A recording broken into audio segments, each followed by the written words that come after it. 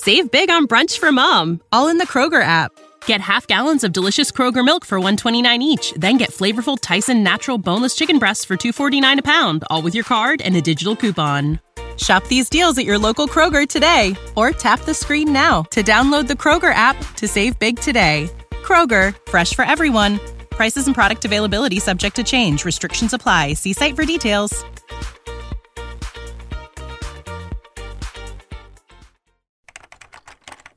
This is Writing Excuses, episode 6. Villains. No, wait, this is 7, isn't it? 7. This is episode 7. Oh, yeah, 15 minutes long because you're in a hurry. And we're phoning it in. I'm Brandon. I'm Dan. I'm Howard. We're talking villains. All right, I'm going to hit you first, Howard. What makes a villain a good villain? You know what? A good villain needs to be understandable, needs to have something in common with the reader. Okay. I was at Linicon in 2004, and people asked me, so who's the character in Schlock Mercenary that you most identify with? And I said, yeah, it's probably going to terrify you, but it's General Zinchub.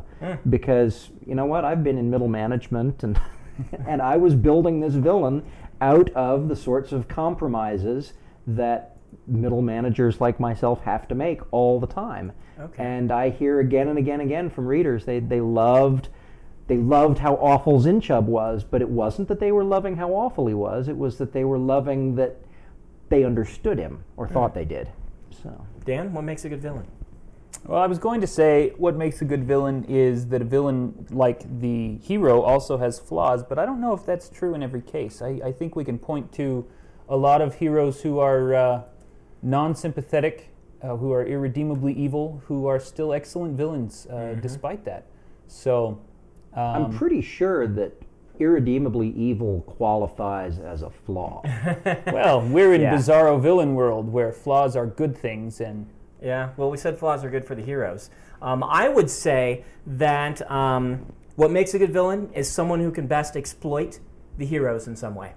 I'm looking at it completely from a narrative structure. A good villain is someone who, because of this villain, life is tougher for the people that we like. Now, you've brought up something, Dan, that let's talk about this, because it's kind of a parallel to what we talked about with heroes.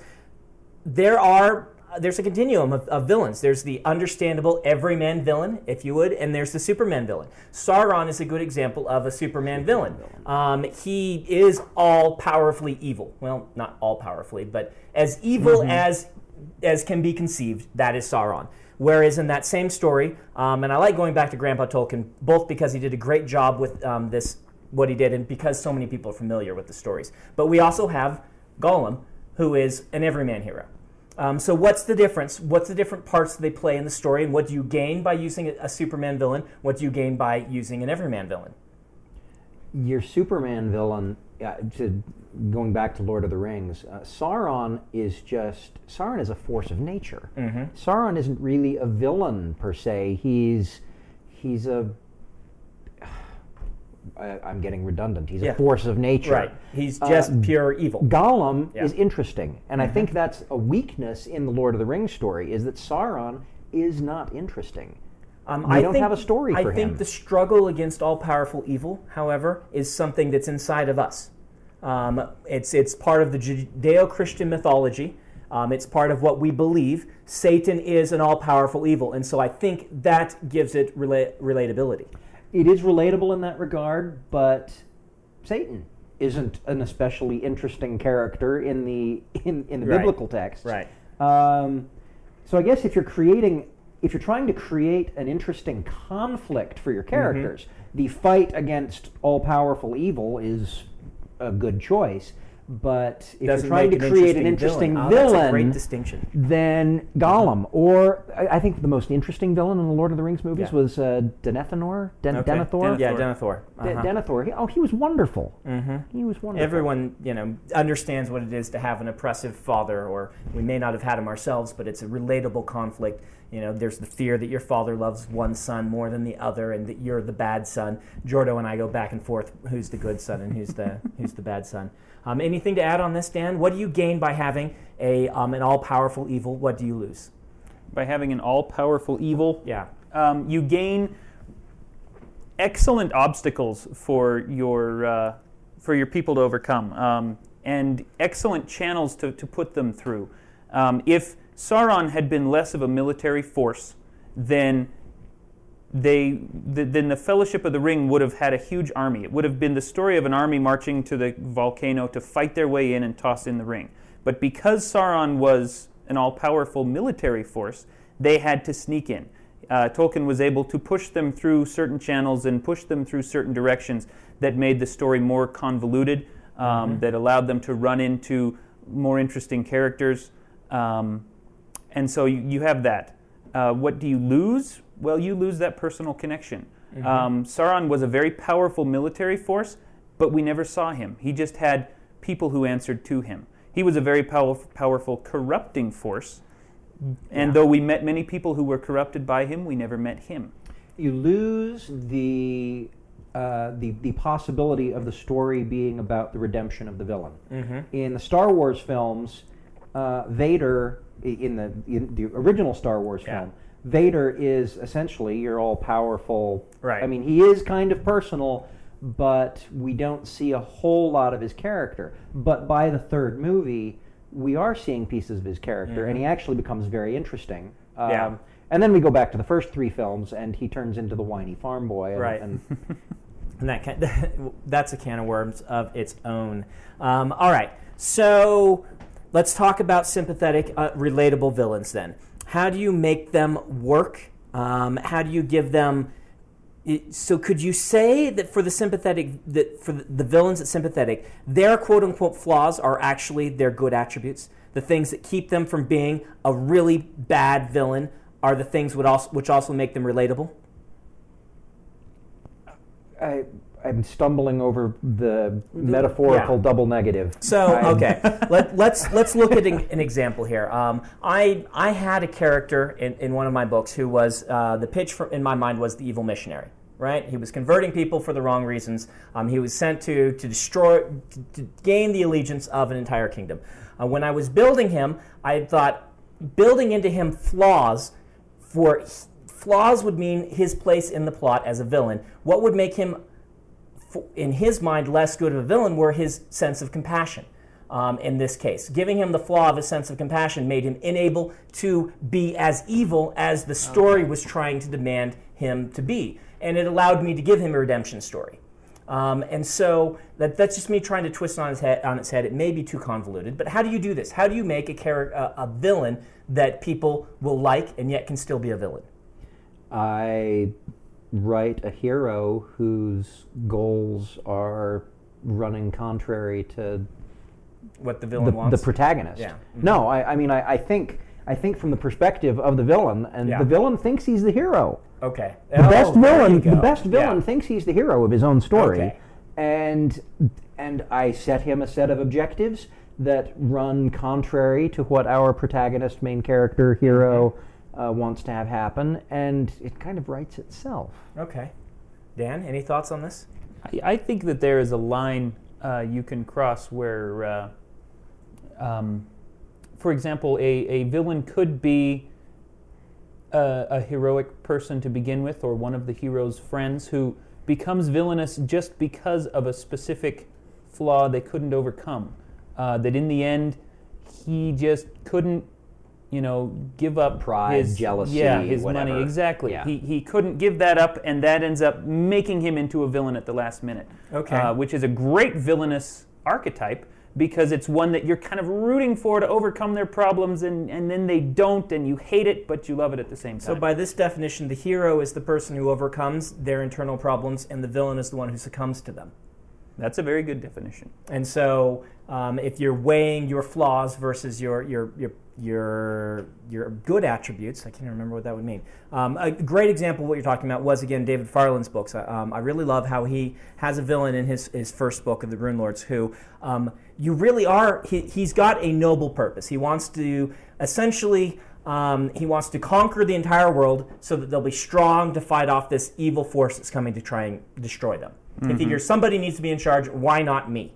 At one point, he's confronted by one of the heroes, who's kind of filling the wise old man role, the Gandalf figure, if you will, who says, here is your chance to be both good and a leader. You have to decide.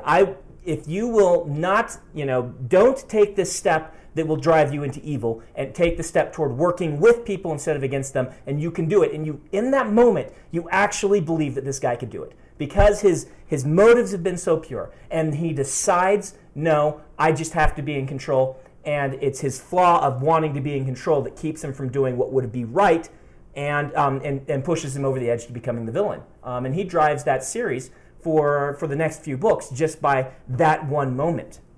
I think it was excellently done. But let's go. We've only got a few minutes left. Let's do one more question. Anti-heroes. All right? Can we cover anti-heroes in 5 minutes? What is an anti-hero? Dan? An anti-hero is someone who... a villain filling a heroic role. Okay. Let's say that. Someone who doesn't necessarily have a whole lot of redeeming qualities. Thomas Covenant, maybe. The Punisher. Who has a lot of flaws, succumbs to them all the time, and yet is called upon to do something heroic, to save some people, to save the world, to solve a problem and defeat a bigger villain, or simply another villain. Okay. Howard, why do we like reading about anti-heroes? They're very popular in comics. They are. The anti-hero... The anti-hero takes the flawed hero to the extreme. He does things that we would never do. He accomplishes things that we could never accomplish.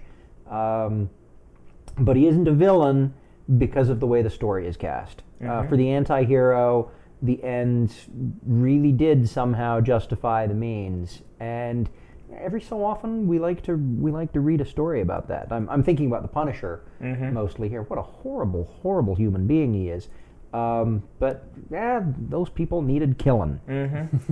So it's maybe that the fact that the anti-hero is taking out people as bad or worse than him that makes it work.